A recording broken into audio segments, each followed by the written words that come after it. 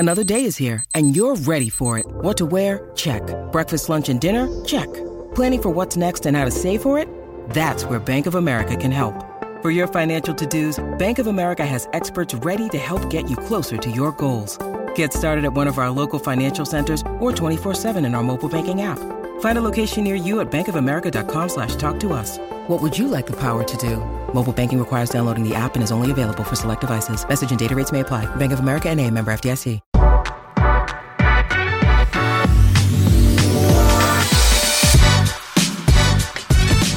And with that, we say welcome into another edition of the Nick Bob Podcast. I don't know how that was going to sound. So you probably heard the real song leading into it, but Bo also requested that we hear the song like in Bo's open space. So I don't know what that sounded like. Well, we don't get to hear it when we're recording. We just start talking, right? And we don't get to hear the music, so I want the music. Right. No, I like that. I like that. We got the music. We got it. Bo Ruud's house. Bo Ruud here. We got the recap podcast. Nebraska takes down Northern Illinois 44-8. And we'll get to, I know some people, we're going to get to my juice cleanse. There's probably more. There's just as many people that are tuning in to listen to the results of the juice cleanse as they are what our thoughts on like Adrian Martinez. The juice cleanse had a life of its own. Big time. I think that establishment, like their business went up significantly because everybody thinks, you know what? If Nick's doing it, why am I not doing it? Yeah, well, I mean, I can't wait to get into it because it was an experience. I'm a September 2019 juice cleanse survivor. It's still hard. I don't want to talk about it yet. Like, I feel like I should, if you do it, you should get like a necklace with like a gold carrot on it. I mean, and you hold it up like September 2019. I did it. You did it. I did it. I need to go to counseling for it. I gave you an anecdote of what happened to me on the first night. Night one, that you were very disappointed. You were very disappointed in me. I did get the breakdown because we went to dinner with the fellas on Friday night, and so Nick broke this down, and I laughed in your face. What was crazy about it though is when I gave you I thought you guys would be like, wow, it's crazy, and you just thought I was a loser, pretty much. Because I know you too well, and so why don't you tell the people what happened? Okay, we'll give you a little preview of what happened on the first night, the very first night of the juice cleanse. And this is not night numero uno. And just know, this is not the juice cleanse's fault. This is you. Oh, well, you're not a doctor. You haven't been through the juice cleanse, okay? You don't know what it's like. So what happened? So what happened was night number one, about 6 or 7 o'clock. All of a sudden, and my wife did it with me. We both were kind of looking at each other, and I'm one of those guys. Like we joked around like women are always cold. Like I'm cold. I'm cold. They're always cold. All of a sudden, at about 6 or 7 o'clock on night number one, I am freezing. Freezing cold in my house, and it's summertime, right? 90 degrees outside. It's 90 degrees out. Kids are playing outside and, they running through sprinklers, all that stuff. And I'm in my house freezing to the point to where I did two things. What do you put on, Nick? I got out my winter coat and put on my winter coat in my house because I was so cold. And I took my temperature 96.9.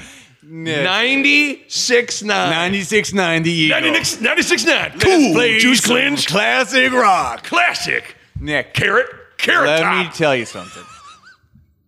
Putting on a winter coat, that's you. That's not the juice cleanse. I Googled, and Google told me that sometimes body temperature is related to energy expenditure, and your body produces less energy when it's not digesting things. Therefore, I am correct, Nick, and let me tell you something. Have to take back all the I feel negative things you've said about what's it? Like, what's the WebMD? It's like Nick's like, better than a real doctor. Never wrong. I'm on there 3 times a day. If you Google anything, like something will pop up to confirm what it is. Like, if I have too much cereal, can I? And like Google's like, die? Can you die? Click on it. Let's see. I stood up and got lightheaded. Lightheaded could be cancer. Like oh God! Good. I've got cancer, brain cancer. That's what happened to me, okay? Night number one, I had to put on a winter coat. I laughed in your face, though, because because you thought it's the juice cleanse. Like, no, that's you, Nick. All right. well, Mister, you do a juice cleanse, and I look forward to winter coats If I'm in a getting winter taken out. coat, like acting like I'm, I see dead people in the corner, like Yeah, Bruce Willis and you're doing Sixth that. Sense. Okay, I mean, It does go cold. It's I just my body 96.9. 96.9 was the temp. All right, 96.9 was the temp. So that's a preview of what is to come with my juice cleanse. Okay, so with what I wasn't telling you about my winter coat that I put on the first night of the juice cleanse, you and I were talking on Friday, and I think it's important to start the conversation of recapping the Northern Illinois win with. I was, and I'd have to imagine I wasn't alone in this. I was really nervous for this game. First of all, Northern Illinois isn't a bad team. They're not. They've been perennially a pretty good, Group of 5 football program. They just played Utah the week before at Utah. Pretty tough for the first 2.5 quarters or so. You're worried about the Colorado loss hangover. I just wasn't sure where the confidence was going to be at. It wouldn't have surprised me heading into the game if Nebraska lost to Northern Illinois and they went out and won 44-8. So I think it's important to start with a broad thought heading into it. Yeah, so I think the broad mindset of Husker Nation, right? Where were we at and where are we at? I think that's kind of like what you're getting at. And I know what you mean when you said you didn't know if we were going to win. This should have been, of course, we're going to win this game. But when we lose to Colorado and we sort of showed those signs of, are we not where we thought we were? I think that everybody is taking a big step back, sort of on guard. Like, is this going to be what we've kind of been dealing with the last few years? And I think everybody felt it. I mean, I was tailgating yesterday and was down at the stadium, and you could feel you could feel it. People weren't as week one. People were where they were jacked up. I think people got the wind knocked out of them so bad from Colorado that it felt tempered. Everybody was on guard, and it was almost you could feel it. You could feel it almost series to series if it was going good or bad. It's sort of like they weren't really fully we're where we need to be. They didn't feel like you didn't feel the confidence of of course we're going to win. It's still very whoa, and we won by 40 points. It's it's just funny though you say it because I could feel it. You could feel everybody in that mindset. Totally. You think about so Scott Frost went 4-8 last year. They had 8 losses. And in none of those 8 losses there was this hesitancy, and rightfully so, for people to really question things, question Frost, get upset, feel angry. That's not to say people felt good about the 8 losses, but I just felt like this year's Colorado loss was the first time that I feel like there were a decent amount of people that were willing to go there and go, really, really not necessarily press the panic button, but at least identify where the panic button's at a little bit. Let me just flip the plastic seal over this button. Is the panic button in this drawer? It was a lot of that. It was. There we go. Okay, we know where it's at. But so I think that was for the first time that was kind of permeating around the program to me. Yeah, I mean, we talked last week. That loss hurt more than any of the losses in year one to me. And therefore, if something hurts more in the moment, it's probably going to linger and the after effects of it are going to be different. So I think it's important because it's easy after the fact to be like, no, never doubted it. It's like, there was some demons of doubt creeping in for some people or demons of panic a little bit with things. We needed that win to get back on track in the worst way. I mean, even if we would have played, if we lose, the season could go, oh my God, I don't even want to think about it. But if we would have played really badly and maybe squeaked out a win, I think there'd be a lot more panic going into the conference play. So Yes. I think that a pretty hearty win like we had where, we put up 40-some points, we held them to 8. That was needed just to sort of right the ship, sort of to calm the panic and get us back to where we're building towards something bigger instead of trying to protect from just falling apart. Right. Those are two different things. Totally. And we had been, the first win, it was is it national championship yet, or is it? Yeah. And then after Colorado, the thought was, so are we going to win a game the rest of this year? Hey, that's how people felt, and we're on the roller coaster, and so I think that sort of rights the ship to sort of, okay, now let's keep building. Yeah, and so let's start with the offense, because that obviously is the main discussion point for everyone right now. It's on everyone's mind. Yes. And that's a window into just how good this defense is playing, which we'll get to later on. I mean, Northern Illinois didn't have a touchdown. Northern Illinois did not score a touchdown. So, I mean, that's that defense is last two games. It's been pretty darn good. Yeah, pretty darn good for about 7 quarters. Absolutely. Right? And so when you look at Nebraska, 525 yards of total offense. They average over 10 yards per play. I thought it was interesting. What'd you think of? And right away, Nebraska wanted to, it seemed like they came out and they wanted to throw the ball right away. They wanted to try to get Martinez into a rhythm throwing the ball. They wanted, I think, get other wide receivers involved and all those things.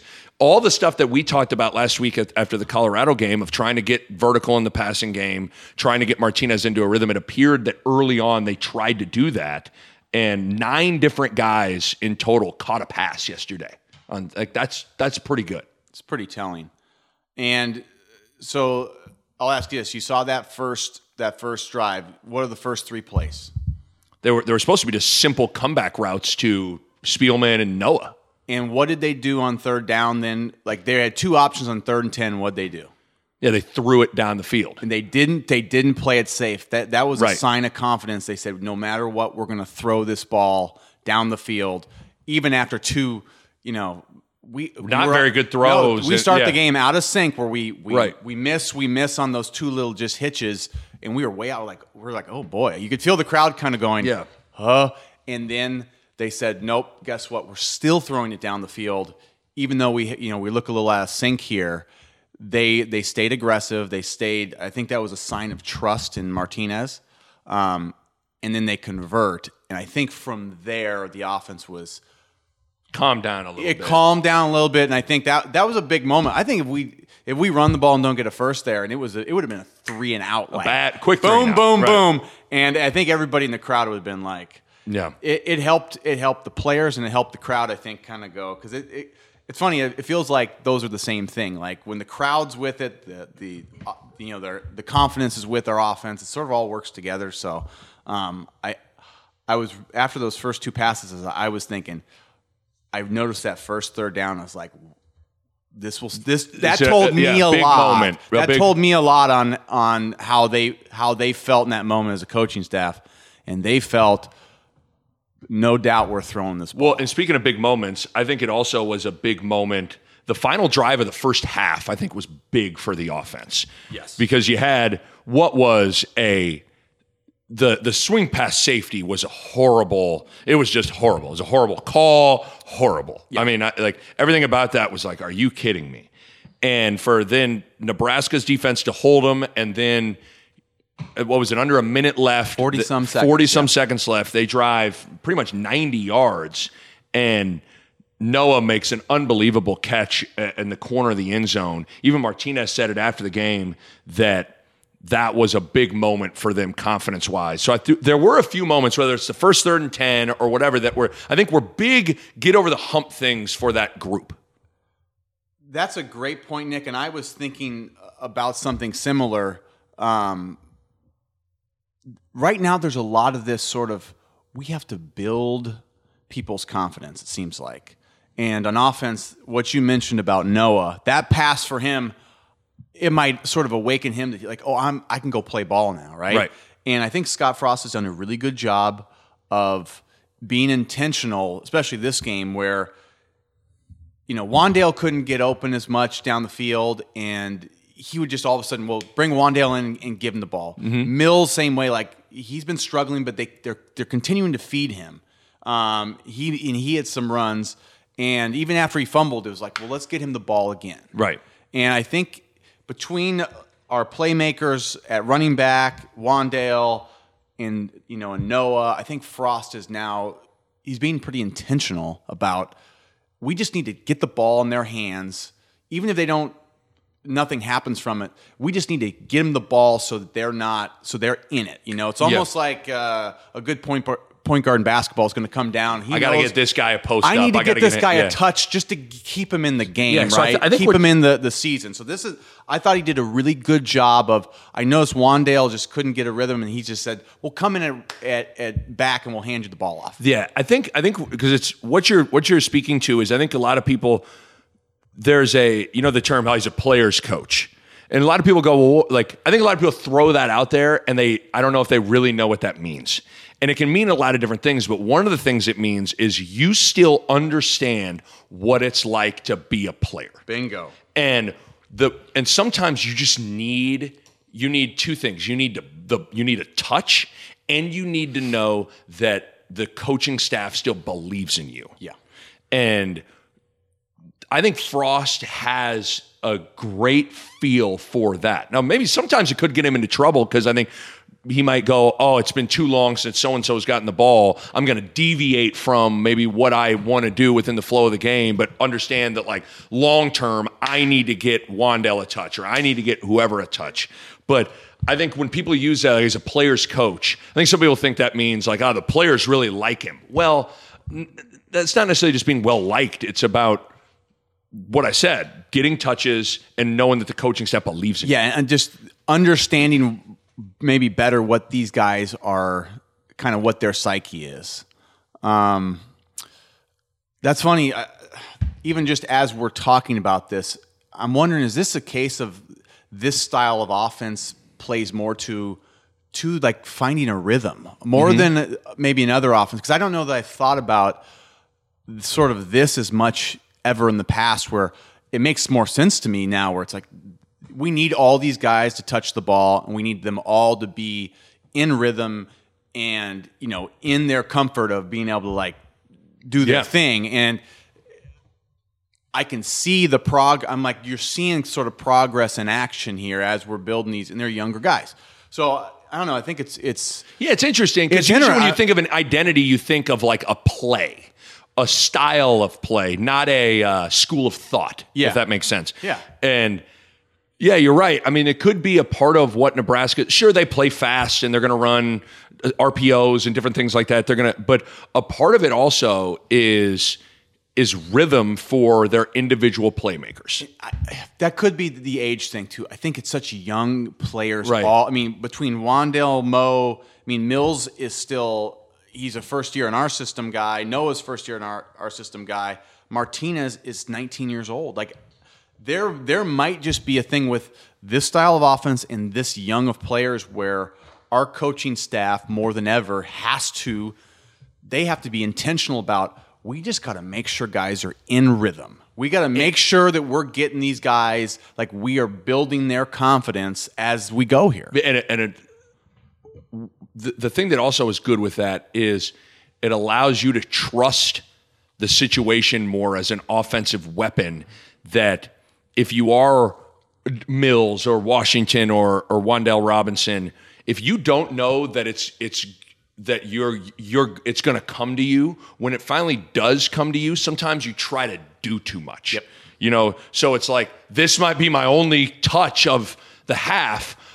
I know I could get 3 just by sticking my head in that hole, but fuck that. I'm going to try to make a splash play and bounce it or whatever. Yeah. Those kinds of things also play into it. Or for like Wandale, I see Wandale, he was the guy that stood out the most. Like they weren't getting him the ball, right? So just hand it to him, and what that does is, well, then the one time if they throw it to him down the field, he's not like, this is the first time I've seen the ball a day, and it's an easier catch to make if you've touched the ball, you've been tackled and hit a few times.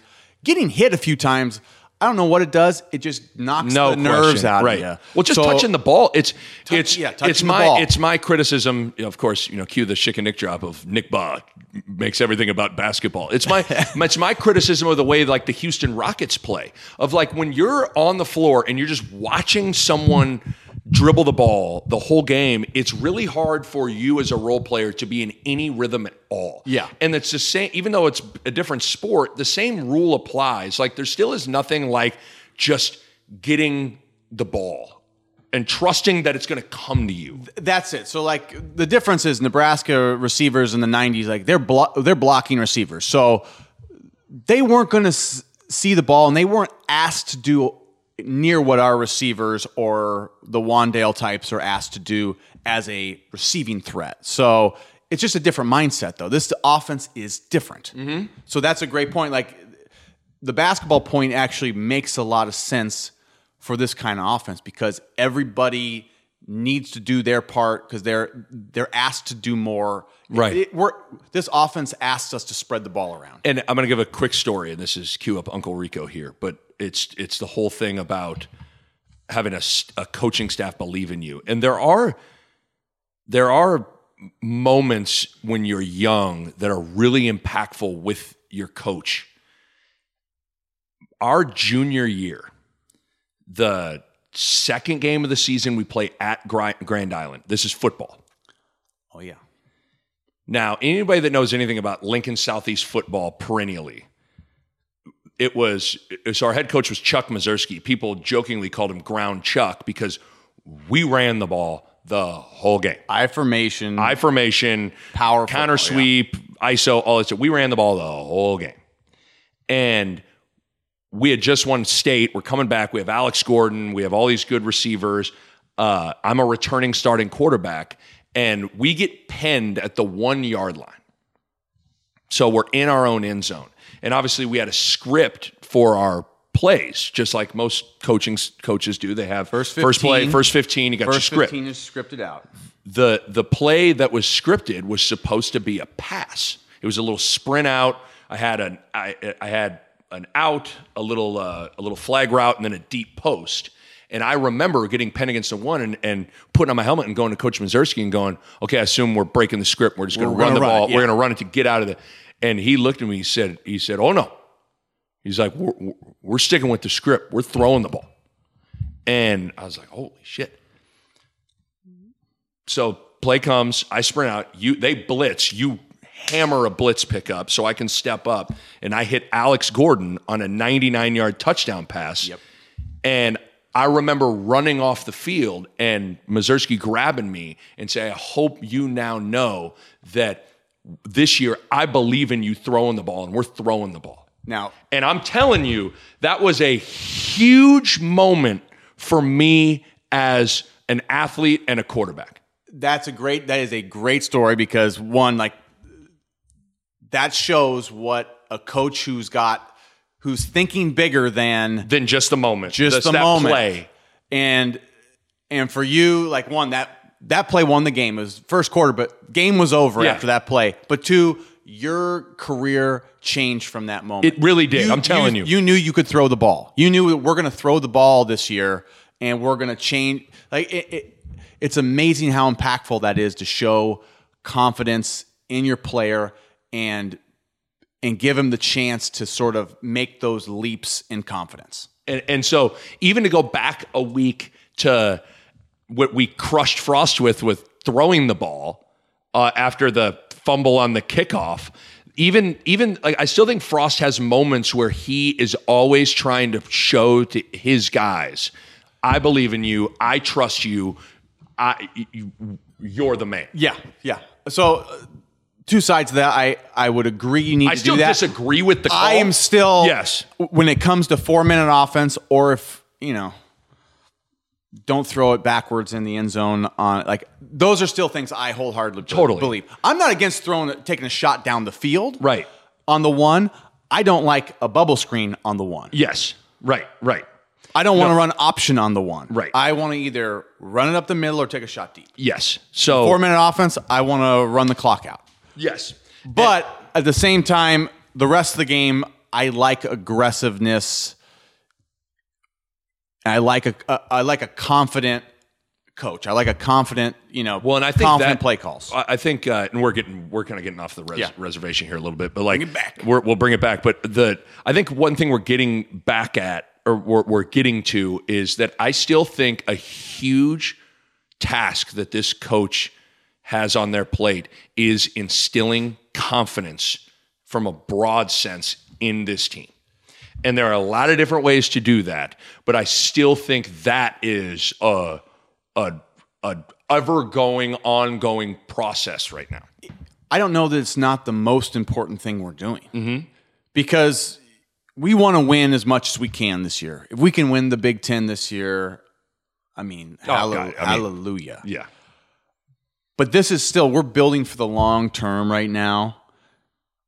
And these young guys, they're Frost guys. That to me is the story. Is can we develop these? Because these guys, Wandale, Mo, and Adrian, and some of these other young guys on defense, you name them, Cam Taylor, even guys like Nelson and some of these guys are actually getting time right now. These guys are sort of going to be the core for, that sets the tone for 5 years. The guys that are Riley's guys that are, seniors now, like they're sort of just like a Lamar Jackson. Yeah, Frost's job is just to get the most that he can out of those guys, but to build these other guys up to another place is the most important thing right now. Yes, totally. To develop agree. those guys to the point where they can then set the culture for going forward more than anything, because that's really what this is about. This is about the long-term Frost rebuild,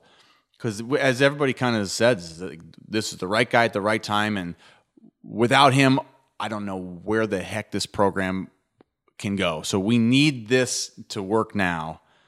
And so this aspect of it, the more I think about it, is vital. It's essential. Yeah. Let's talk about Martinez for a second. I thought he played better. The thing that you like the most is no sacks, no turnovers. Mm-hmm. That's good. What do you see in him right now? Or I guess your expectations of him this year and where he's at. Tell me what you're seeing, though. Well, that's it. I guess because I wrote a question down for you. Are we all being too hard on Martinez? Like, did we set the bar too high for him heading into the year? Well, yeah, we did. We think were talking dark horse Heisman, because it's like the guy. There's a lot of people who's like, boy, they're like, something's wrong with him. He was 16 of 27 for 257 yards and 2 touchdowns, and he ran for a touchdown and 11 carries, 44 yards. It's like, that's not, and bottom line, the offense he quarterbacked scored 44 points and had 525 yards of offense. And there are some pockets of conversations out there that are like, what's wrong with Martinez, man? What's wrong with this guy? So I think, you know what I mean? Like, so I also think sometimes yes, but from what you've seen in him, what is your takeaway on Martinez right now? There is and this is a very broad thing that is hard to say. Like, he still lacks a rhythm to me and a decisiveness. Like, I think the one thing that whenever I'm watching a really good quarterback play, it's just crisp. Everything they are doing is crisp. You can even see it in their progressions. They're making good, clean, quick decisions, whether it's to throw the ball, to run the ball. There's a crispness to the way guys that are in that like Neo in the Matrix zone at quarterback that I still don't totally see with him. And I don't know what to attribute that to. I also sometimes don't know. There are times like, and this could be because when you're not decisive, you look slower. There are times he doesn't look as explosive as he's looked. Okay, so that's a good point. So I think there's two sides to that. There's a positive and negative of what I saw with Martinez yesterday. He wasn't taking sacks as much, and he was scrambling and getting it. So that was the positive. But to your point, I was seeing the same thing. I wasn't seeing the ball getting out of his hand on time. He was always 1,000, 2,000 too slow to throw it. So guys were open and the ball hadn't come out yet, and he was waiting, and then he would. So a few times you saw like our receivers were almost. I was going to ask you about that. On top of each other. There were numerous times. One time JD, so the first third down, JD caught it, but then later in the game later in the first half on the long, Wandale caught it. I don't know who the ball was going to. Honestly, how do you run a route concept unless the timing's off that two guys are crossing each other's area within 5 yards? So Nick, my best guess on what was happening, and this is sort of my guess on Martinez right now, is the ball's not coming out in rhythm on time. It's all, he's holding it too long. That's what I'm seeing from Martinez. So in these routes, the guys are open at the middle of the field and the ball should be there. Boom.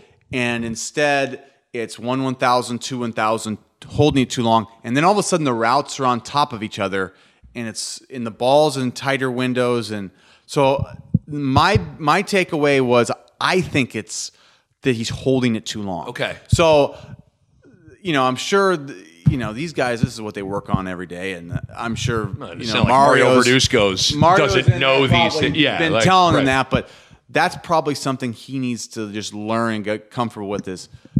I know where to go with it and when to go there with it. And he doesn't have to just always see it. He sort of needs to anticipate it. And so you're throwing with anticipation rather than just throwing on sight, maybe. Yeah. And so there's some line there that, unless we're, I'd love to be able to sit there and watch film with these guys and hear Mario tell them the ball should be out now. Right. Because I'm sure that's what they're doing. Because I think there's some sort of there. I think there's a delay in he's not anticipating quite enough right now because it all feels a count too slow or a count behind when he's releasing the ball. And then there are flat out times that he's missed a few guys. Mm-hmm. Like he's just, and listen, nobody's going to throw a perfect pass every time, but like I thought he had Stoll in the end zone for a touchdown. He had Spielman on a play where they were in a zone. Yeah, it was high. I mean, like so there are times where like guys are there and he's either a count late or he's just missing them.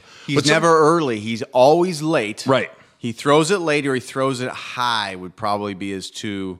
Those are his two. Right. So it's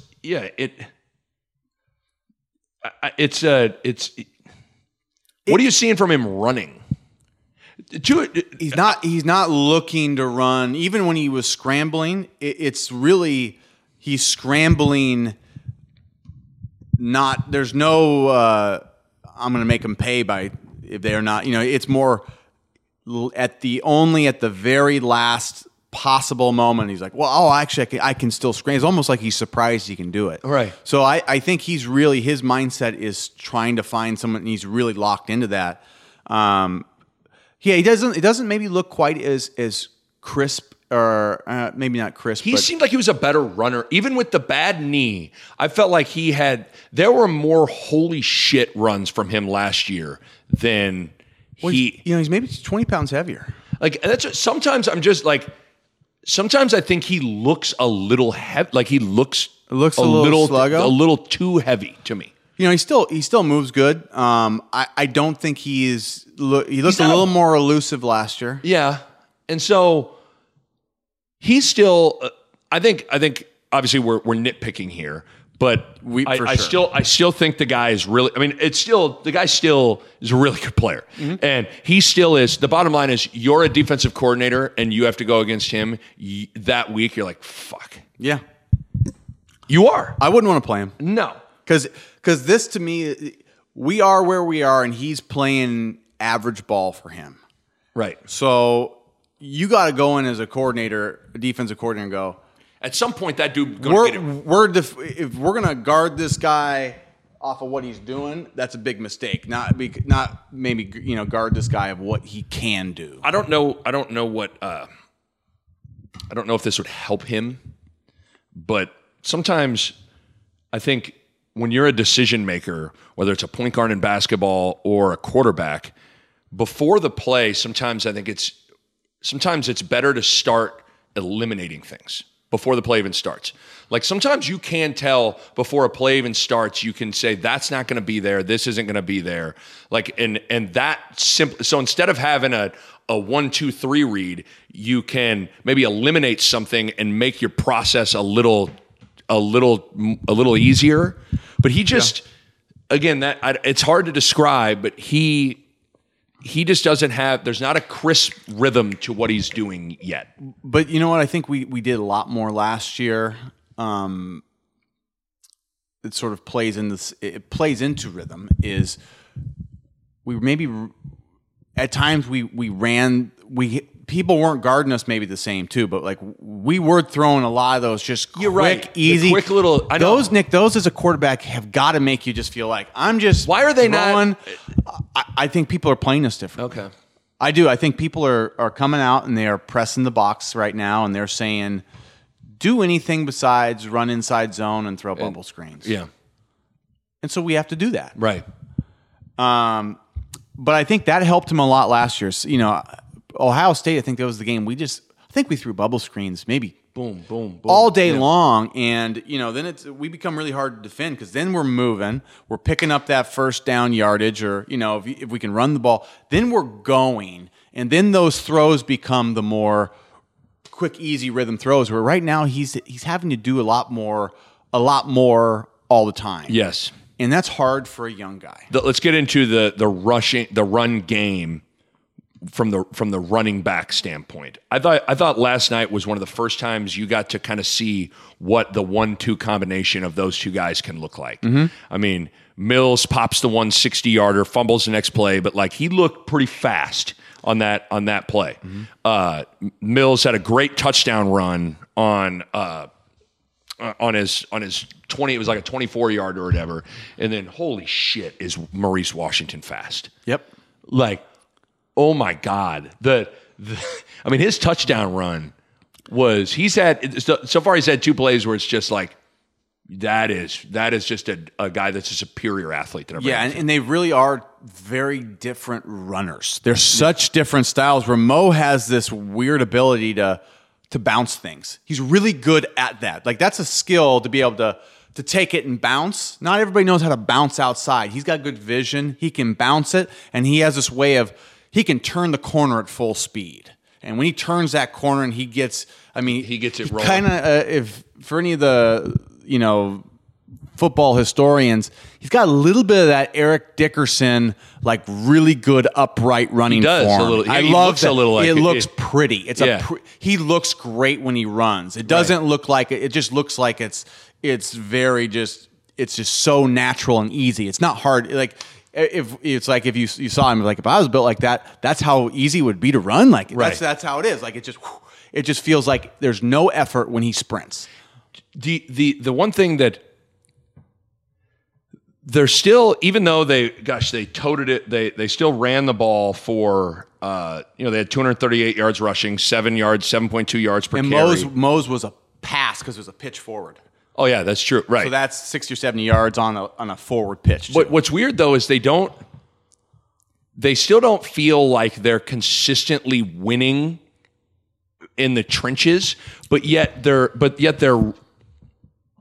getting results. They held because Northern Illinois held a really good Utah running back to under 100 yards rushing the week before. Again, like I think the people that like Northern Illinois is not a bad team, and like that their defensive front is actually pretty good. And Scott Frost in his presser said something you could tell he was on his mind, and it was on his mind is they came out and did something that they hadn't shown them. So they had saved something, and they did this 3-3 stack or something. He mentioned that, and he goes, and all of a sudden their whole like one tight and one back package they couldn't do it because they weren't prepared to block that scheme. So that's something that they needed to have been to work on, I think, to feel comfortable. So they had to stick to this sort of maybe a package that they didn't really want to be in as much. But I think that's 2 games now. Or 3 games now where these teams they're moving a lot on us. They're attacking our first down, inside zone run game. And Martinez was trying to run the ball a little bit. That's the thing. I hope that Frost doesn't ditch And I don't think he will. Like I liked I actually liked his quarterback run play calls yesterday. It just didn't work. People were on it. I mean, you're just watching these defenses. Going like, are people just whiffing their blocks? But I mean, they were coming at those plays. So I almost want to give credit to the teams for doing a good job against us, because I don't think these are bad play calls. I don't think guys are just whiffing blocks necessarily or getting killed, but teams are doing a good job against this right now. And I think this is going to be a test for this offense to deal with. Okay, so maybe people know us a little bit better now. Like, how are we going to respond to this? Right. And I have seen some of this, and I mean, listen, Twitter is not a place where you go to get like great takes, but like, they are the best. They're the best takes in the game. But there's some people that were being critical of the run game of like, well, if you take away a couple of the long runs, it's back to 3 yards a carry, whatever. And it's like, that's a slippery slope to go down. But that's what happens when teams are pressing the line. So that's what you should do to teams that are playing you like that. So if teams play you where they're blitzing all the time or they're pressing the line, you're susceptible. They win, but when they win most of the time, but when they lose, it beats them bad. So that's the a good point. Teams that are playing, let's say, a style that's a little bit less pressing or a little less in the box, you should be able to, sort of pick them apart versus, where it's 4-5, 4-5, 6-7, 4, but when it's pressing the line, it's maybe 0-0, 50. Yeah. That's the difference. Now, I'm seeing way more teams saying, we're going to do that and make you beat us with somebody better beat us with a big play versus we're not going to let you do the zone read for 4 every time. But even Frost himself has said that this offense isn't an offense that's built to just methodically drive down the field. Like they are more of a chunk explosive play kind of an offense too. So I also think people need to adjust how they assess a rushing attack a little bit. Like I think it's going to be a little bit more kind of like this than it is consistently. Well, and especially if people are going to play us the way they're playing. I think it's a combination. I mean, this offense, it's definitely explosive. There's definitely, you'd like the big chunks. I see the way people are playing us as a factor in the way that to me is showing us kind of what we are having to sort of become because of. Does that make sense? Yeah, no, I know what it's gonna be boom or bust a little bit with how it feels boom or bust because there was nothing there. There was a couple times there. You're stuffed, completely stuffed. Yeah. But then obviously there were a couple times Mills or Washington or whoever hit a crease and it's pay dirt. You're scoring touchdowns. Right. So but do you feel? Where are you at? 3 games in, where are you at with like the rushing attack? You feel way better after that. To see Mills burst one, bust a few, and so to see him get through the line. Nobody needed that more than Dedrick Mills. He got in the end zone, he scored a touchdown. It looked like he just exploded because he was like, "Oh my God, yeah. People don't know." He knows he's a good player, and he's like, "People think I can't run past the line." He's a good player, right? And so he needed that. I think he's still developing in the offense just in terms of knowing when and how to hit the holes. Here's his quote. Mills after the game said, quote, "The first couple weeks I was rushing the line instead of slowing myself down, seeing the right holes and making the right cuts." And I think that goes to what we've talked about, how he was a guy that was running into the backs of his blockers. Danny the other day on the pod kind of talked about how he needs to understand to press the line and then be able to cut back or just and that's one thing I think people got to understand, that it's going to take a little bit sometimes for these younger guys, Wandell, Mills, to get used to the offense, this level. But I thought that was an interesting, because that's exactly what it looked like. And then to read this quote, you're like, that's perfect. It's funny. I'm so guilty of forgetting how much time it takes to develop a player. And I shouldn't be, because I was a freshman, and I remember being a true freshman and then a redshirt freshman, and by my redshirt sophomore year, I was then finally kind of ready to play. But then even those, the handful of first games you play, you make some plays that you go, that sucked. Yeah. And it's not till you're, for me, it was like my junior and senior years where it was rare that I was going to make bad mistakes. Because you just, you've had just those extra, truly like hundreds of reps in practice. You get those extra hundreds of reps where you're the guy that gets the first team reps and gets to see. And all of a sudden, the plays don't seem complicated. The teams you're playing against don't seem complicated. But when you're young, it looks fast. Oh God, yeah. It looks fast. You're thinking about what you're trying to survive. Like there's a difference between trying to thrive each play or survive each play. Yeah. And young players oftentimes are just trying to like get through the play. And you're without royally fun. And you know what you're thinking about when you're a freshman receiver is like, okay, my route is this. But if the coverage there, do I sit down or do I? Right. You're thinking about it. When you are a senior receiver, who's played for 4 years, is like, oh, these guys are going to fake cover 2-3, so it will be. Right. And then like you know what it's going to be, and you go, the ball is. Right. I've played Martinez for 4 years, and he always throws this early if he knows I'm like. Yes. Those things then are what you're thinking about, and it's not so scary. Totally. And people are just. You're right. We all probably do such a terrible job of remembering just how hard this is and how it is freaking really hard for a young player to come in and just hit the ground running. Yeah, and that's where you just got to remember, like the more games they play, the more practices they have, the stronger they get, the faster. Like all those things play into it gets easier.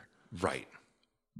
So I need to always remind myself of that because you think, oh, well, yeah, Wandale should know that. It's like, or Mills should. Why is the Mills coming in? It's like, well, Wandale missed here's prom. The thing. Wandale just missed prom. Mills played in a totally different. He played in an option offense at Georgia Tech. Then he was in junior college. Yeah, which is. I mean, that's where it's. We give it to you, run there, and there might be a hole. This play called left. You're gonna run left, and then like the guy that. I'm thinking next play, right. Here's the thing: we're going to set up left to then go right.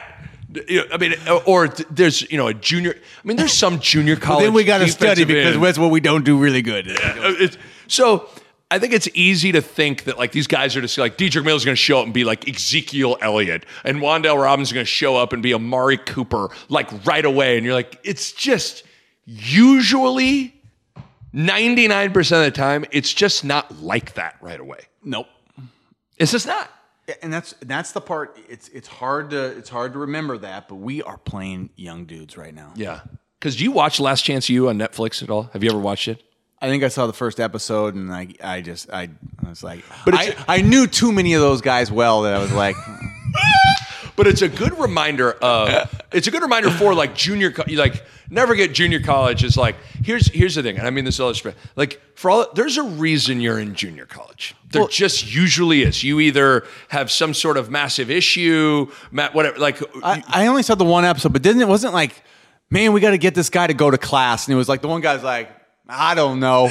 I don't think so. I mean, it is full-fledged babysitting for these guys. So it's just, but it's also important to never forget that also these guys are, 19, 20, like they're still immature in their minds too, with how things. But so you're not a fully formed functioning. Yeah, you don't think like, we're 35 years old.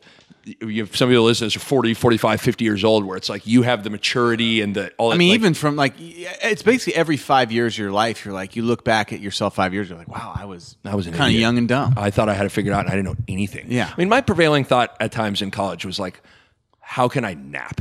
How can I nap? When can I nap and how can I nap? Because all I want to do Where's is the party nap. at Saturday? Yes. My whole thought was like, if I could get a 3-hour nap, I was going to be I napped almost every day. It was so We could nap for 3 hours. Yeah, imagine right now if you went in there and I couldn't dream of napping for 3 hours. Oh yeah, naps are great, but 3 hours. But that's how it was back. The older you get, if you take a 3 hour nap when you're older, like you come out and it's like somebody's been like, they drugged you, right? Like, yeah, they drugged me good. I did. You come out and it's like, it's the year 2048.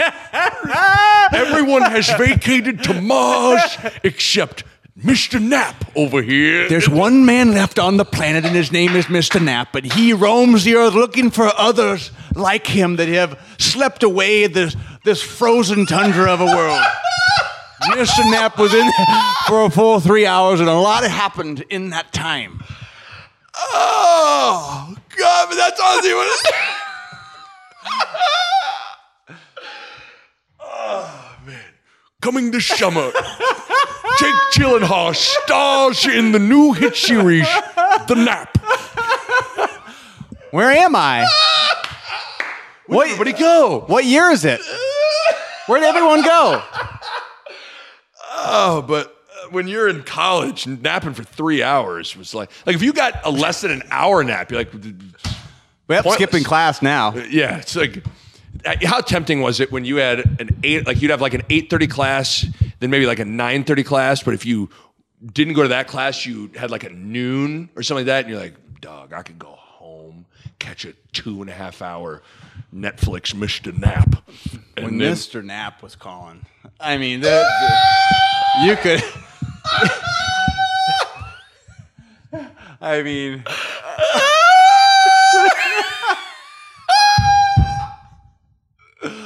Okay. The apocalypse hit during that long nap.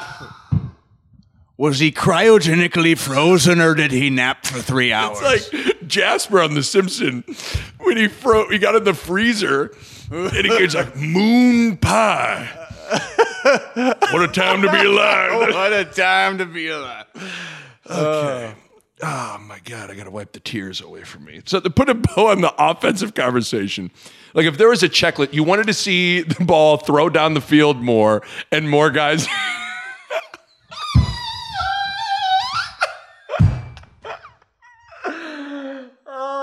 Mr. Nap. Jake Gyllenhaal stars in. Coming this summer, nap. But it's true, as an adult, if you sleep for 3 hours, it's brutal, dude. Oh, yeah. Oh, man. It's like you're fresh, but you're not. Like, you might as well. Oh, no, you're not been fresh. like, so Mike Tyson gets to punch me in the face, and this is how I'm going to feel? Like you get knocked out. That's what you feel like when you come back. An adult nap is a Mike Tyson knockout. Mike Tyson's punch you in the face. You need a nap. You nap? Ball and nap. Get that good REM sleep. I never got to sleep like that before in my life. Oh, if you take an adult nap and you had to come take the SAT, you might as well just write down zeros and just be like, I got a zero. Comprehension, you'd be like, what? What's happening here? I got to take the SAT now? Okay. Oh, God. Name? Sir. Nap? No, not Nap. I know my name. Oh, God. Whose fault was that? Was that my fault? Yes. Yeah. That was my bad. You talked about how good naps were in college. Which they were great. Whew. Do we need to, Okay, let's reset. Okay, here we go. Let's look at each other. Are we good? Yeah, so we avoided eye contact, so I know I was going to laugh. Look at me. Are we good? We're good. Are we done with the nap laugh? Naps are done. We're done thinking about naps. Okay. Come on. Let's get back to it. All right, here we go. All right. So, but the offensive checklist, you wanted to see the ball get thrown down the field more, check. You wanted to see more guys emerge catching the ball, check. And then Frost did say he wanted to see more chunk plays, check. Yep. So, what was it the Mona Lisa offensively yesterday? No, but it was still 525 yards, 44 points. Did they leave a lot out there? Absolutely. Yeah, there was, call it 5 or 10 plays that we all kind of went, yuck. That's sloppy. If you eliminate those, we're feeling better. Right. And the day Martinez looks like the Martinez we know he can be, we're going to go, now we're rolling. And another reason why I didn't feel as good was what we're going to get into the next is the kicking situation. I mean, you talk about a code red. Maybe, yes. Maybe that's why I felt it was so much sloppier. Because imagine if some of those end in at least points. Like you're either making the field goal or like what? I don't know enough about kicking. I mean, I was the holder, but I don't know. Like I think it was might have been Petros on TV was talking about how was Armstrong slow, like on his walk, like was he when the outside edge guy who you really don't usually. even you all step down. If that guy's blocking it, we usually say that's on the kicker. Okay. Not all. I mean, if the guy off the edge. The first one was up the gut. The first one's up the gut, and I wanted to say the first one was, he took out his 3-iron and said, "This is under the tree. I'm going to just push this under the tree," and then it was low. It was a low punch. Well, I wrote down that I wanted to reminisce about your career as a field goal kicker, but we had the Knapp laugh, so we better not go down that road. I mean, you had the worst career as a field. But I know the feeling of when you kick it and hits the, it doesn't go up. You kicked a tornado ball that never left the ground. I was holding it. Was it the hold though? It was the hold's fault. Was it the hold? But so I don't know what is Pickering? Someone said he was in uniform and was on napping.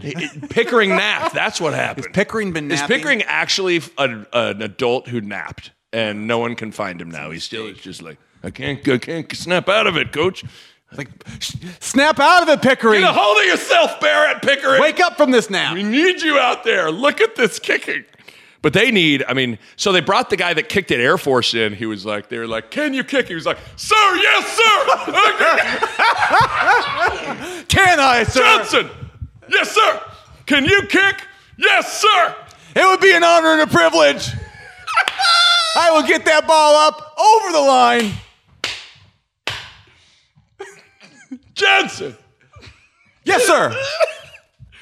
We need a kicker. Can you kick? Sir, yes, sir. Well, then get out there, quit talking about it, and kick that ball through the upright. It'd be an honor and a privilege, sir. So maybe we got the Air Force. We got the Air Force involved. So wait, this guy came from the Air Force? Like I don't understand. He kicked at Air Force. He's a transfer? Yeah. Okay, I didn't even know that.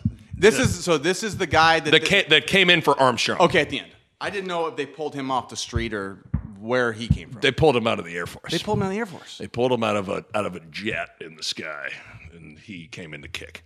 But that situation, like we can laugh all we want about it, but that's a disaster if they don't get that situation figured out. Oh God! Well, is anybody? And I maybe should have looked this up, but is there a diagnosis? They don't. Well, Frost. They don't talk about injuries. Okay. So it's. I mean, I think he's gonna come back.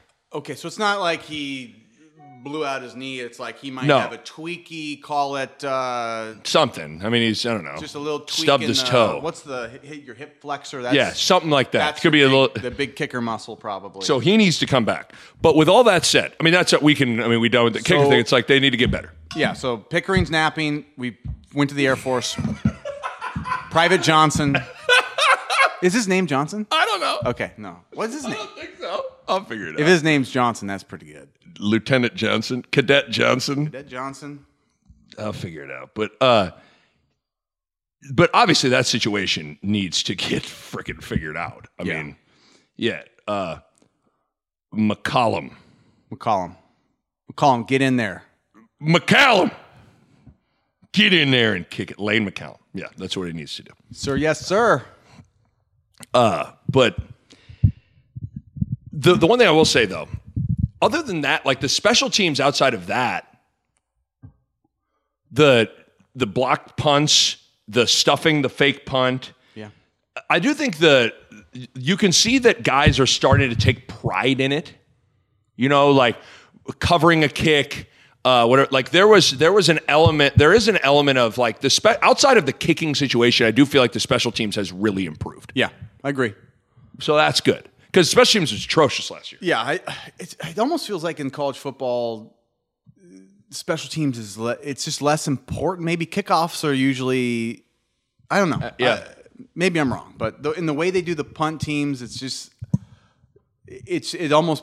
What did he see? What did DeWitt see on there? Did you see where they were vulnerable? Because clearly, Coach DeWitt saw something on film and attacked the ish out of that thing. Because wow, I never played the rugby punt, so the rugby. I always think like a lot of times it looks like you just looks like there's I just almost Swiss feel like I cheese try all to the. block it every time. I mean, it looks like guys are send 4 guys like run into jump high and then 3 guys around. I mean. I'd be going for that rugby. Like, you want to do the rugby every time? Like, okay.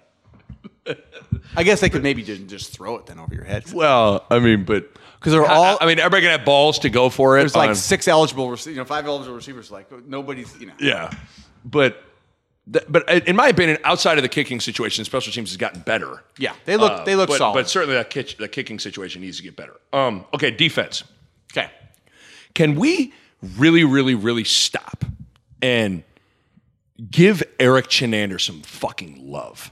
Because 11 of the 12 quarters, you eliminate the fourth quarter at Colorado. 11 of the 12 quarters, this defense has been awesome. Like active, flying around. Again, Northern Illinois did not score a touchdown. And I feel like we look so much more sound this year. That's the word I'm going to use. Sound and scheme. Not that we don't miss a tackle and we don't, we do something slightly wrong, but I haven't seen just like major lacking of, somewhat being in the right position and communication being like those things are looking pretty good right now. Agree. Not that we're playing out of our mind, but we look so much more sound than we did, 12 months ago. Yeah, because even when guys, even when they complete a pass,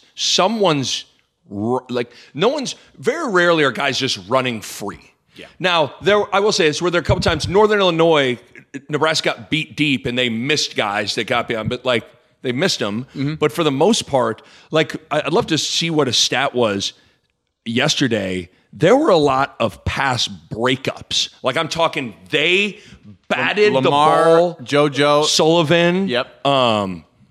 There was at least 4 or 5 different like legitimate, like I batted the ball down as it was coming. It's like a little, like it's just like they're making plays and winning at that moment. That's the word you just said. Making plays. Not that people weren't covered in the past, but we weren't knocking the ball down. Right. Make the play. So that's is great to see. It's guys are and making the play, and that can be breaking up the pass, pressuring, getting home on the quarterback. Like the pressure's been solid. I don't know if the Okie State guy makes a big difference. I did hear Thomas Hammock, their head coach, made the point that they were like, they got that big dude in the middle is hard to move. And I think he's made a big difference. I think that's allowing some of those backers to run free. I just think they're overall. I think we need to give credit where credit's due. It's interesting how people are always quick to just crush the defense last year, and it feels like people are maybe a little slower to give them praise this year. I want to make sure we're giving I've been wildly impressed with the progress and the performance of the defense through 3 games. Yeah, so one of the notes I wrote down was our D-line continues to look stout. And I mean, to me, that tells me that not that we're not necessarily like exploding off the edges on pass downs, but I was watching them pretty close on these run downs. Daniel's in the middle and the two the twins. They're hard to move. I mean, you want to run against these guys, and they're taking on, sometimes doubles, and they're just holding their ground.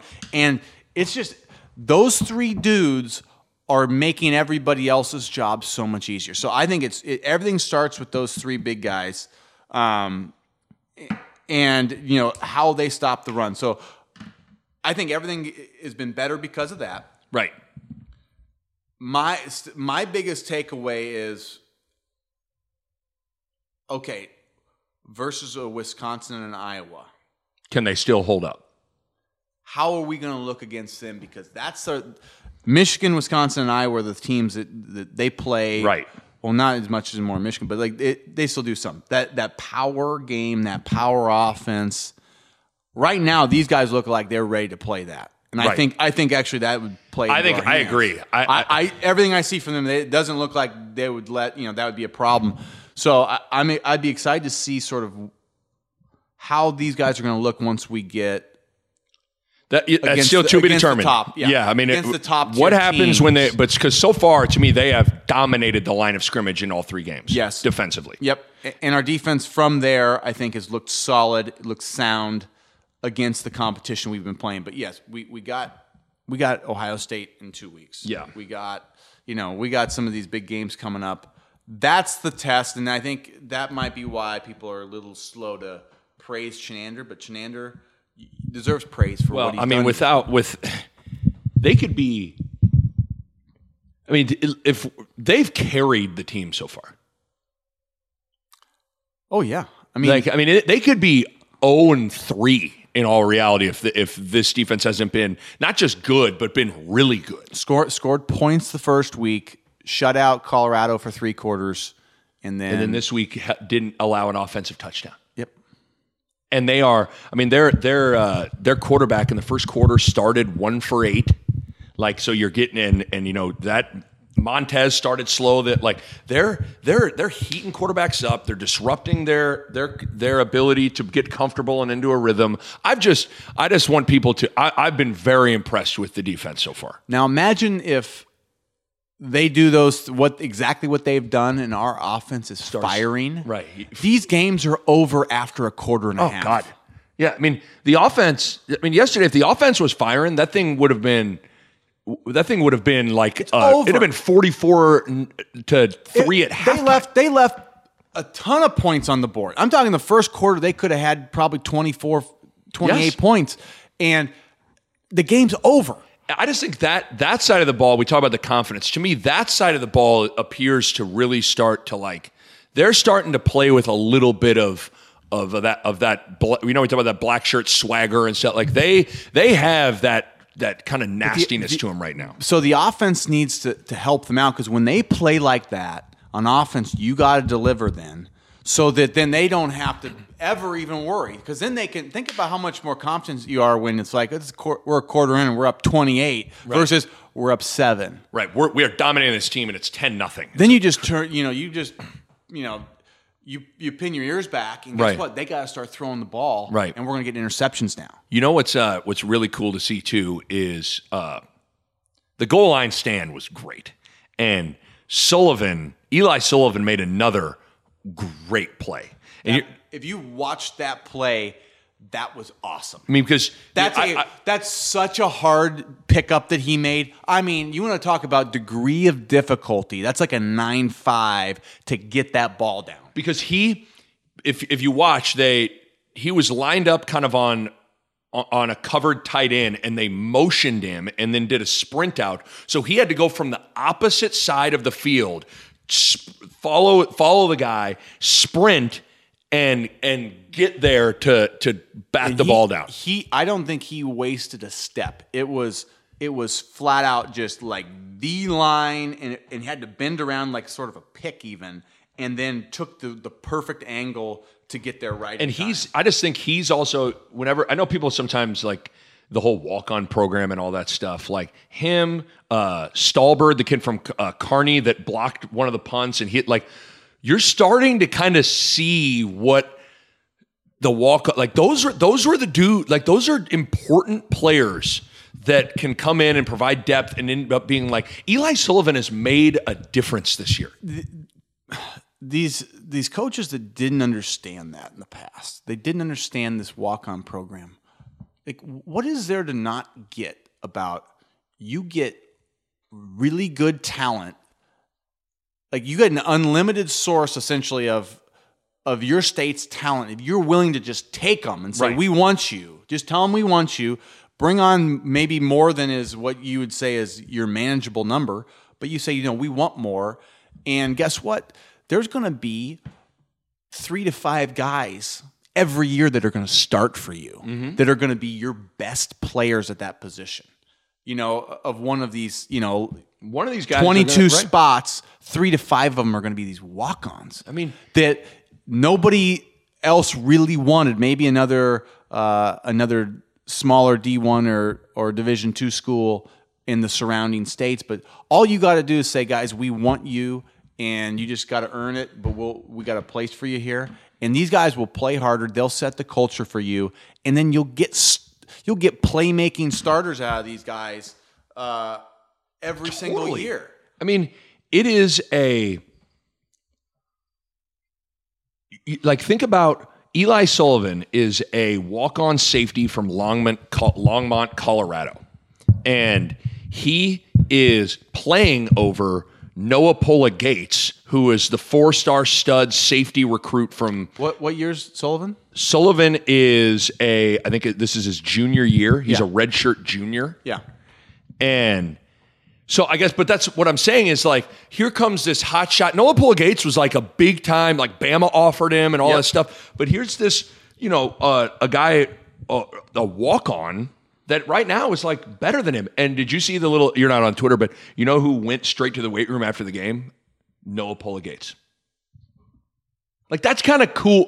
But that's also something else that walk-ons do. Yep. Is they make the hot shot, big time recruit realize oh shit, this isn't I got to get her going. I'm as soon as that's going to be handed to me. It was amazing. In my time in Nebraska, if you looked at work ethic, and I don't know why this is, but if you were a walk-on at Nebraska, I don't know that there were many walk-ons that didn't have either really good to great work ethic. Right? Where when it came to the scholarship guys, I think guys had usually average to good work ethic, but on the average, it was better from the walk-ons. Right. There was always that little chip on their shoulder.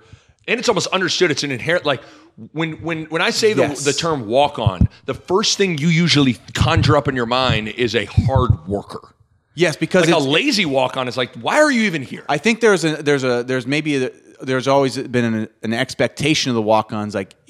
If you do walk on here, this is expected. And this is sort of part of the expectation of that program, and that was why it's so freaking awesome. Yes, it's part of what it was. It was its own entity that is. There's a lot of pride in there. That if you ask any of these guys that were Nebraska walk-ons, they'll tell you that. They'll say, "Hey, we felt like we had to work harder. Yes. If we wanted to beat these big time recruits coming in every year that were the scholarship guys. We better do this." And so, but what and you made the point. What happens from that is, well, guess what? These scholarship guys or these big time recruits, they probably have an upper hand, but they're competitive guys too. They don't like it when their coach says, "I wish you worked as hard as so and so." Yeah, a good example is our good friend Brand Rigoni. Yep. You know what those DBs didn't like? Riggs. They didn't like Riggs in there working them to death. Right. And so Riggs is in there working them to death. In practice, the receivers are trying to, do a crackback block on them, and Riggs is putting his head through their faces, and they're going, these big, go, "Hey, could somebody tell them to slow down or something?" And then the coaches are going, "Hey, you don't want to deal with Riggs? You better work a little harder and you better get a little stronger because Riggs is not slowing down." Right. That changes everybody. Yes. One guy like that forces everybody to say, you either come to where I'm at or, you have to or you're known as the soft guy, totally. or you're known as you get to be known as the guy that won't work hard. So not only a lot of people think of the walk-on program having to show up on Stallbird or Sullivan or whatever last night. No, the walk-on program also shows up in the invisible moments that are Monday through Friday of elevating everybody because they're working so damn hard. Yep. And so there are a lot of different ways to gauge the walk-on program. We only get to see Saturday, but where it's most impactful is oftentimes Monday through Friday. But I just think what you've seen already is those guys come in and make plays. And the thing that you have to remember about what a walk-on goes through, because I was a walk-on at Kansas, is If Frost plays a walk-on safety and the walk-on safety fucks up, who gets blamed? Frost. Mm-hmm. Why are you playing that walk-on? Yep. But if the star-studded, 4-star, hot-shot recruit safety plays and he fucks up, who do people blame? The recruit. So it's one of those things like for these coaches to play these walk-ons, it's also kind of like they're putting their neck on the line too. Agreed. So that's also another reason why I always like you have to prove it so much more for such a longer period of time, more consistently, to even just get a shot from your head coach as a walk-on. Yeah. So I just think it's great. I just like that. Of all the plays that happened on Saturday, I'm not so sure Sullivan's play wasn't my favorite play. Sullivan's was the best play anybody. Like to me, Mo's play was the most like woo. It was the funnest, and that took Both of his. lot. I mean, even his first touchdown, broke homeboy. That's probably the most talent. Like if you want to say what that showed the most talent which he has, but the hardest play made was Sullivan's. Yes, the best play made was Sullivan's. Right. No question. That's like a I don't even know what the right word is, but that's a change program type of play. And that, it might be small, but like those plays are so, to me, like that goal line stand doesn't matter against Northern Illinois in that game. We win. The game was over, but that stand does something for those guys' minds that some other play does not do. That is such a big deal. The other thing, I guarantee you, and this is always such a fun thing when you made the play, you know that in film. Now, do football teams watch film as a whole team sometimes, or is it mostly individual? The whole team will usually, at least when I was there, the whole team would watch not everything. Sometimes we'd watch a whole game.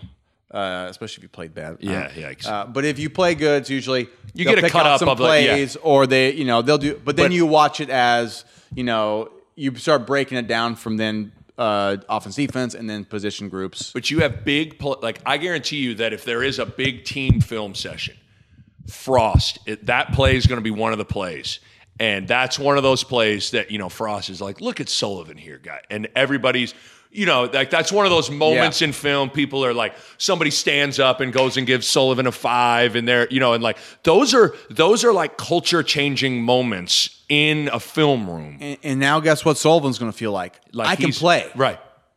He feels like and then the other thing too is not only does he get confidence, but also everybody else on defense. There's a desire to be like, man, I want to have a fucking moment like that, where in film, Frost in front of the whole team highlights me. We all replay that a whole bunch of times, and I make a great play. Like I want to have that. Yeah.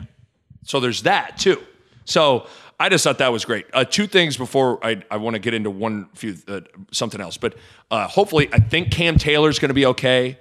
Really good. I didn't know. I thought that shoulder. Now, granted, we're taping this on a Sunday, so if anything comes out, they don't talk about. But I thought I heard Lamar Jackson say he was going to be okay, and I think he came back out and he didn't look like he was in he was on the sidelines and wasn't in like some sort of sling or anything like that. Oh. So maybe it's just like a bad bruise. Maybe just got. It might be stinger. So the difference is if you get that stinger, you might be out a couple weeks, but right. Because he's important. You just don't want to tear that shoulder up, because then or dislocate or something. And then Brendan Hymus, their starting left tackle, also got knocked out of the game. It looked like ankle. So that'd be a bad deal because he's important. I don't think their depth is pretty there. Yeah. So we'll see what happens with that. One of the things I think, and then we'll wrap this up here soon.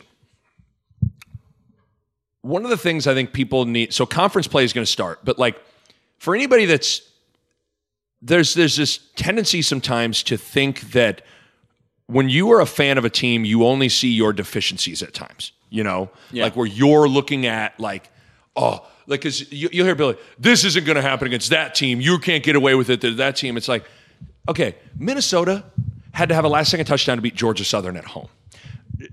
Purdue got rocked by TCU at home. Granted, Sindelar, their quarterback, was out, but still, they're 1-2. Illinois lost to Eastern Michigan at home. Maryland came crashing down back to earth and lost to Temple.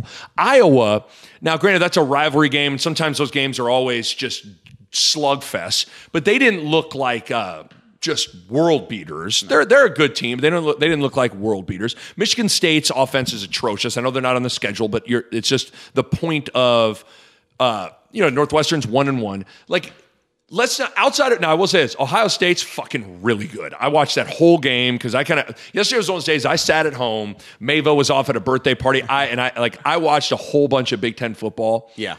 Outside of Ohio State, who's really good, that game is terrifying. They are really good.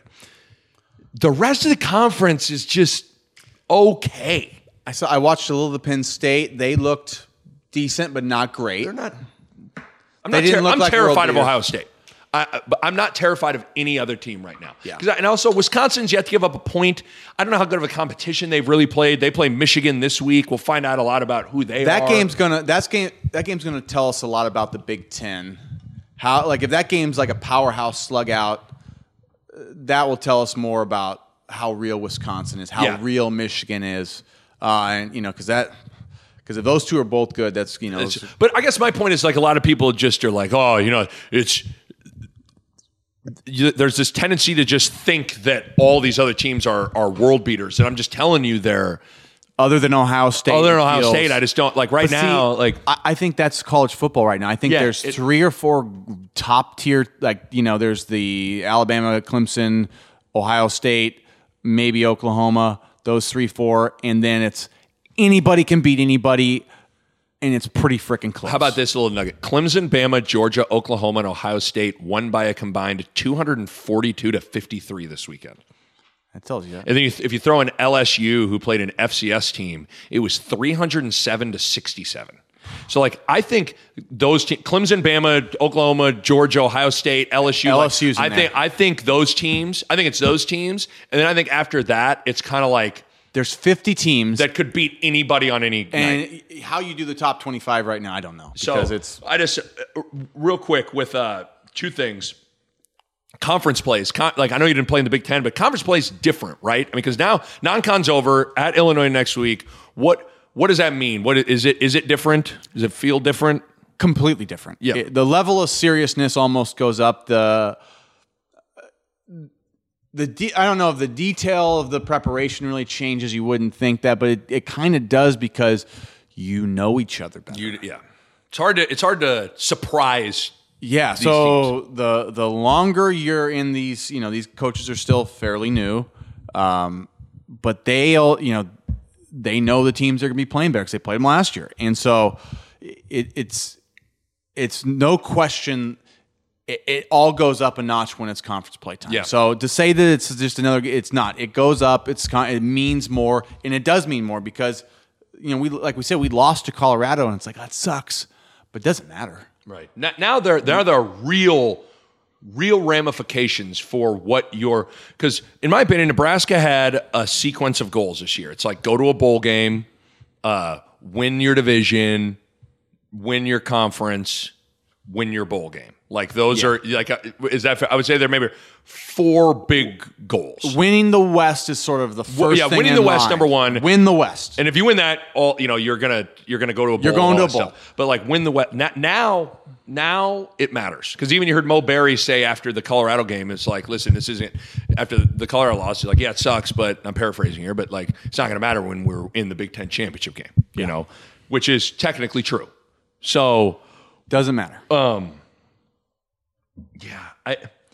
Biggest thing, I mean, if we had to make a checklist of what they need to get tightened up, they got to get Pickering back. They got to get the kicking situation figured out. So in close games, that's how you lose. That's how you lose. What we have right now for a kicking game, we lost Colorado because there was no chance we're making that kick.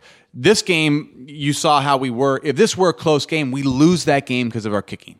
Because we can't make a field goal. We can't even make an extra point. Making an extra point's hard, and those you lose close games like that, right? Why doesn't Frost go for 2? I just realized that. Remember Chip Kelly's whole thing was go for 2? Did he ever do that at Central Florida? I don't think he did. I don't think he did either. I wonder why he didn't bring that philosophy with him. I don't know. That'd be a question for him when we get him on the pod. His guns were out too yesterday, by the way. At one point, he was. I guess you didn't watch the game on TV. Even the TV guys made it. Look at those guns. He was bent over writing something down in his play sheet. I don't know why felt like he had to bend over She had to like squat down in like a catcher's position, was writing on like a piece of paper on the ground, and his guns just like The announcer's tremendous. like, look at that flexibility, huh? Look, holy smoke! Look at the buns on that. I know he must work out. But gotta get Pickering back. What? And then would the next thing be? What if we had to write down two more things of like have to get fixed? I think Martinez. He needs to take another step. Yeah. So his rhythm, I think, sort of getting the ball out getting it out of his hands faster is going to help things on offense. So if that means more quick throws just to get him going, but the more he holds the ball, it seems like bad things happen. Mm-hmm.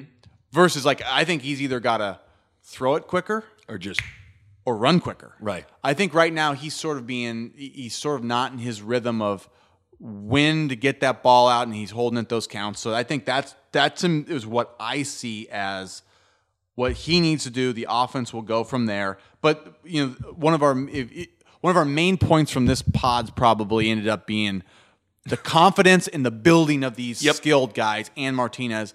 And we got to keep doing that. This is going to be a progression through the season, and we're not going to be who we are now. Week 10, 11. I am 12. excited because, like, you think about the first game to what we saw in the third game. There is clear steps being taken for this offense, and so now, granted, you got a huge test with Ohio State coming up in a couple of weeks, but you're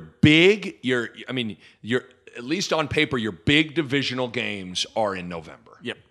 And so I'd have to think that by that time the offense will be much better. You hope that they're much better than they are now. And then you just hope that the defense continues they build on what they've started, because man, are they playing great.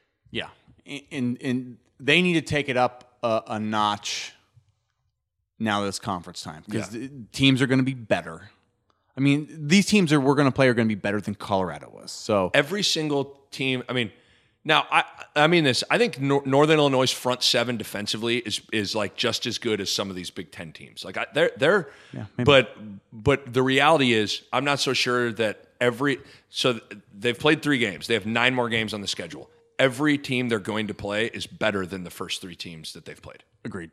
So it's about to change, It's about to go up. So if they're not going to elevate, and they're not going to if they're not going to stay clean, I guess, right? Yeah. That's a problem. We have to, on both sides of the ball, play smart, clean football. I guess that's a good way to say it. Like, because they had no turnovers, no sacks. I mean, the no penalties really, other than one unsportsmanlike, I think. That sounds right. That's what I was. That's a game. That's a like big that change. stuff makes a big difference. Yeah. I mean, they played a much cleaner game in there. They had one. So I mean, yesterday they had Martinez. So quarterback was turnover free. They did have the one fumble with Mills, but they only had one penalty, and Martinez didn't get sacked. Mm-hmm. Like, you do that, if they do that consistently, they're going to be a tough team to beat. And I've been watching this turnover mark. That article. Yeah, from Dirk. From Dirk at the start. We might need to do a whole show one time on that article, because I've been. It's amazing, isn't it? I have it sitting here. I reread it almost every week, just remembering the little points. But I'm watching this turnover margin closely. Closer than anything else we do. Mm-hmm. So we won this game. We were +1. First game, I believe we were +1. We win those games. We lost to Colorado. it. We lost the turnover margin against Colorado, and we lost the game. In some ways, I always like to do this, is like, if you could pick one stat, like if you could see the box score from all the games for the rest of the year, and then just pick one stat and then be able to tell you whether or not that team won or lost. Like, honestly, if you showed me turnover margin for all the rest of the 9 games, I feel like I could tell you whether or not they're in Indianapolis. I think that's fair for everyone. I think for Nebraska, after reading about our last 15 years of turnover margin, which we are a statistic outlier, like a freakazoid, worse than the nation for turnover margin, that has to be our number one priority. Right. And so I'm watching it.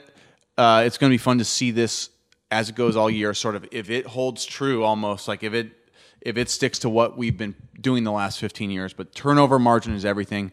This game was pretty good in terms of we were clean. We didn't turn it over too much. One more thought, then we'll get to the cleanse and how that went, and then we're out of here. The one other thing, and sometimes the experience, you said you were at the game, right? Yes. Sometimes the experience at the game and on TV can be different in both ways in this. But like one of the things that just jumped out at me watching the game on TV was Frost's biceps. No. Are you going to talk about those biceps again? Come on, Scott! It was one of the first games that looked fun for the players. And like they had swag. They were flying around, making plays, celebrating with each other. And Nebraska for so long, every game it looked like it was a grind. And it didn't look like they were having a ton of fun. Now I know I sound like a mom, like, did you have fun, honey? But like there is something to Mom, we lost. Shut up, Mom. Good. Mom, shut up. We lost. Fun, I told you. Shut up. But there is something. Some cookies? There is something. Yeah, I would, actually. I do, but shut up. You give me the cookies and you shut up. I'm going to play video games, so you got to bring them down and don't talk to me when I eat my cookies and play my video games. Okay? When I want to talk to you, I'll come talk to you, okay? Shut up, Mom. Just shut up. I love you. I love you too. Give me these cookies are great. But it did feel like one of the things that stood out to me when I would watch Central Florida play was like they played with this just like this demeanor and vibe of those are a lot of those like Miami guys that are just that's how they are. They are just like they are. But I'm saying like guys. Last night there was on Saturday it was fun to see. Like to me that was what an intangible thing that I would use to describe Frost's team at Central Florida. Loose. They are loose. Fun and confident and all like. I mean, when Sullivan made the play, I mean, he went over to the crowd and was and that's a good point. So I don't know what that means, but it just stood out to me. I think for this team to get rolling, so we still we haven't seen this offense yet. Right. Hit the gas, right? Like step down on the pedal for a whole game. It's been a lot of step forward, 2 steps back, 2 steps forward, 2 steps. It's been a lot of that, and that's sort of, it's hard to get that swagger going, to get that, firing. So the day we do that, I think you're going to see even what you're talking about to the next level. Nick, I still don't think they're playing with the sort of swagger that they can get to. No, but it's definitely improved. But especially our fans are waiting for it. So the players will feed off the fans. It'll start to work towards to be a snowball. So the juice cleanse, I completed it. The official pounds lost was 7. That's pretty good. That's pretty good. Yeah. I mean, in your mind, you think like, you're going to do a juice cleanse and you're going to look like Scott Frost. Yeah, I mean, is that what I thought? Your biceps are going to grow by not eating anything. Took my shirt off, I looked in the mirror, and I just was like, come on, biceps. Come on, baby. Come on. 6-pack. Grow. Yo. A 4-pack and a fanny pack going, and we want to get rid of the 4-pack and the fanny pack. We need the full 6-pack. Did you ever flex in the mirror? Oh yeah. I mean, you can feel like you can feel. I mean, you lose 7 pounds, your like body you kind of starts eating itself. Yes. Right? It was. Now that like when you get into the grind of it, like when I called you a couple times and you saw me at the end of it on Friday, and I was like, it was kind of weird, but like for me, it got harder every day. I talked to you 2 days into it, and you were good. Yes. 2 days into it, and then when we saw you Friday night for dinner, you were so done with it. You were like, he goes, this didn't get easier. I for some reason, and now everybody's going to have like Jason, I think adjusted better or whatever. Everybody's experience is probably going to be different. For me, it got harder every day. Will everybody put on a winter coat, do you think? I don't know. Everybody should go through the juice cleanse and just see if you bring a coat. Bring a coat with you, because it is potentially. But it was, for me, it was like I woke up every morning and felt good. And I really wasn't starving in the morning or anything like that. But I told you every day from like 2 or 3 till about 7 o'clock, I was just like irritable and hungry and just like, But you didn't have? Did you like? I think having something to occupy your mind. Like, were you just like at home? The best day was when I recorded Danny. When I recorded Danny, I was just, it allowed me to like do something else. So like I had to just go do things, and try to. I binge watched The Jinx on HBO just to think about like I'd never seen like Robert Durst and all this. I had to like think about all this stuff, or something else. But it was also hard. It'd be a lot easier to do a cleanse if you are just not around anyone else that actually eats food. So like anytime I had to feed my daughter, those were the hardest moments. Just like, I want to eat everything on your plate right now. Steal all so her food. bad. But it was really, I would say one of the biggest takeaways from it was like it was really educational in how excessive your eating habits really are. And like how much you probably you eat too much, or sometimes you think to yourself, oh, I need to eat, or you eat out of boredom. Like it was the hardest moment sometimes were when you were at home doing nothing, because you kind of go like, you just inevitably kind of want to meander over to like the kitchen and just like grab something. I think a lot of people, and I'm going to speak for myself here. I think I said this in the last one. It's like, I eat when I'm bored. Yeah. I love to just be eating. And the thought of not doing that is almost scary. Well, and then I told you before we got started here, the crazy thing was, so I'd completed the juice cleanse and then I ate food and I had a few beers with, the fellas. And like the next day, I was like, I could feel like, I don't know if it was inflammation coming back in, but my face was like tingling and like, I could feel my body. I think that is it's got to be you sort of cleared your body out, and then you probably drank a handful of beers. Yeah.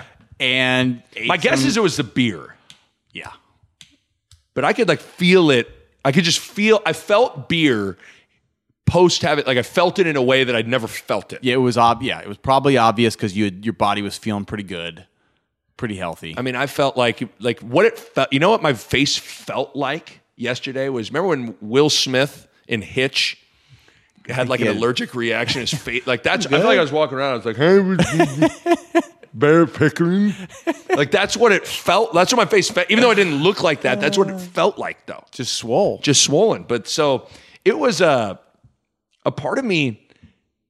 Now that I'm only like 2 days removed from it, like when I was done, I was like, I don't know if I'm ever going to do that again. Like I kind of, now that I'm removed from it, like I kind of want, I want another crack at it. It's almost like a like you're testing yourself. I'm actually I'm very proud of you for doing it, because that's not your normal strength. That's like you're mentally tough in sports. You're mentally weak with life. Yes! You just always did like you're like, oh, I'm suffering. Like you just find my back. Yeah, you just sort of my head. Like Nick Baugh on the playing field would never give in, never give up, never be shook. And Nick Baugh in life is like, oh my God, I've gotten progressively worse. Yeah, so you kind of buy into the drama of something. If you succumb to.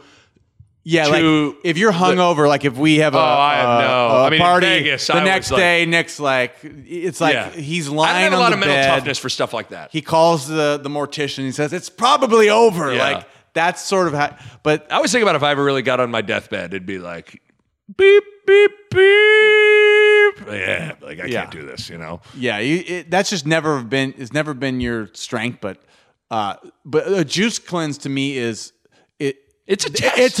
It's really hard, and really you did it. So I was surprised that you wanted to do it, and then in 2 that you did 5 days. Yeah, which is not easy. Yeah, so some people do a 3-day or a 1 day or yeah, it was good though. It's funny, like now that I'm getting like removed from it, like I do think I want to do it again. I told you I'll do it again. I was thinking. I want to get through Thanksgiving, and I want to pig out on turkey. That was my plan. Was maybe so in between Thanksgiving and Christmas. Just have 5 days right after Thanksgiving. So you just ruin yourself over Thanksgiving. You waddle in like one of those, like birds. It's like it's got no legs and it's all belly and body, and it's like We're going to take him to the slaughterhouse now, and we fatten him up. We've had a lot of feed in there, and he's done. You're just waddling, and you just don't know any better. And you're like, okay, now juice him. So maybe we'll plan on post-Thanksgiving, the week before Nebraska's in the Big Ten title game.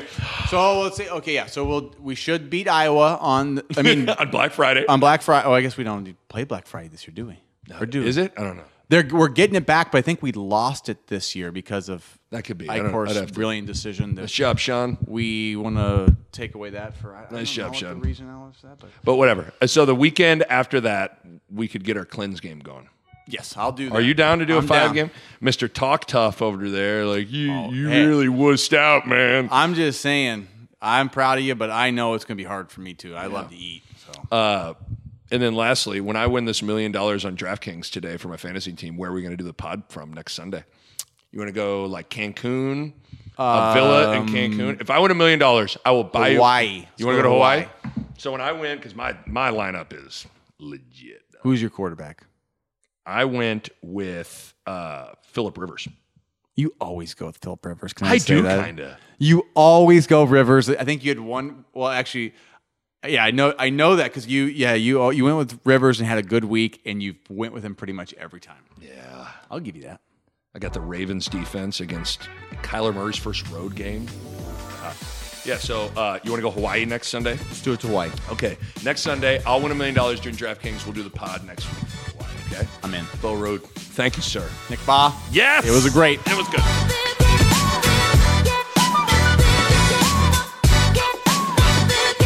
Parkville Media Production.